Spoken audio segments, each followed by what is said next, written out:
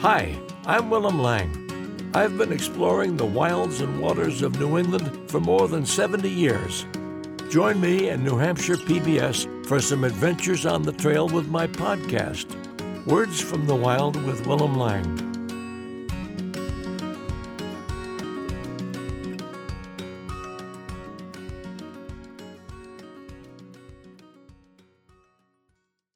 Only 8 hours ago, it seemed like at least a day, I was trudging up a steep, boulder-strewn slope, half hidden in mist and blowing clouds. I knew I was close to the summit of the mountain, but the cairn seemed to go on forever. Then I met a young man coming down. His boxy yellow articulated foam sleeping mattress, his large pack, and his odor marked him as a long-distance hiker. His face wore a slightly dazed smile, and he seemed to want to share something. "Is it possible," I asked him, "that you've just finished a very, very long walk?" Yes, he had. His trail name was Sailor J. He was from Baltimore, and he'd started the Appalachian Trail at Springer Mountain, Georgia, on April 3rd. "Well, what'll you do now?" I asked. The notion seemed to startle him. "Well, first I got to figure out how to get down this mountain. They tell me all the trails are rough. Then I guess I'll hang around Maine for a few days, and then I'm not sure." I offered him a handful of gorp, and we parted. Shortly afterward, I reached the cairn at the summit that has ended thousands of hikes like Sailor J's. Sometime after dark this evening, I drove my truck down the 8-mile dirt road from Roaring Brook Campground to the Baxter State Park Gatehouse. At the posted speed limit of 20 miles an hour, it seemed a long way. I could hardly believe that only 23 years ago, some friends and I had skied up that road in February, hauling pulks loaded with winter gear, and the next day climbed up onto the mountain. Not tonight. I doubted that when I got out of the truck, I'd be able even to walk. Still, the jet black sky, unstained by any earthly light, beckoned. So at one opening in the canopy of trees, I stopped, turned everything off, and got out. Jupiter hung in the south like a great landing light.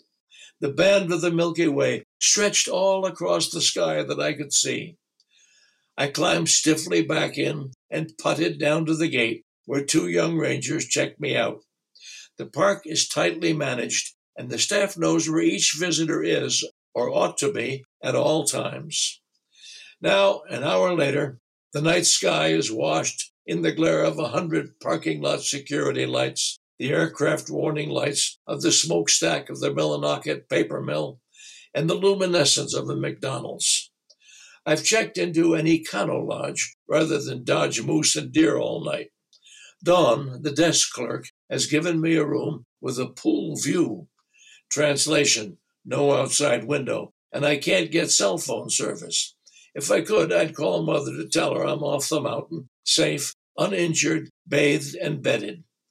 Also that I'm having trouble getting around the room because I can't lift my feet high enough to climb up over the edge of the carpet.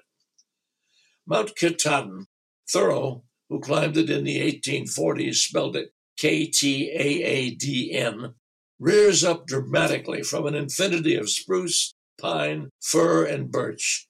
Its Wabanaki name means the big one. It's surrounded by 200,000-acre Baxter State Park. Former Governor Percy Baxter, heir to a Portland fortune and a genuine character, had loved brook trout fishing in the area as a child and grew to feel that the magnificent peak and its forests could be rescued from constant cycles of logging and preserved as a wildlife sanctuary. He tried fruitlessly for years to get the legislature to set aside money for the purpose. Frustrated, he began to buy the land himself in bits and pieces. Often he was able to buy a section for a very low price by, for example, allowing the seller a few more rounds of logging on the property before turning it over. Eventually, Baxter had put together a patchwork quilt of land, which he gave to the people of Maine under a deed of gift with strict conditions. If human activity threatens the wild nature of the land or any of its native denizens, it is to be halted till the impact has been negated. And if any abuses are not mitigated or halted, ownership reverts to Baxter's heirs. This explains the strict rules governing the park's use. Our crew spent the first night in the bunkhouse at Roaring Brook Campground, planning to climb the mountain the next day and spend the second night at another bunkhouse higher up in the spectacular setting of Chimney Pond on the floor of the cirque called the Great Basin. But that first night was one that will live in infamy.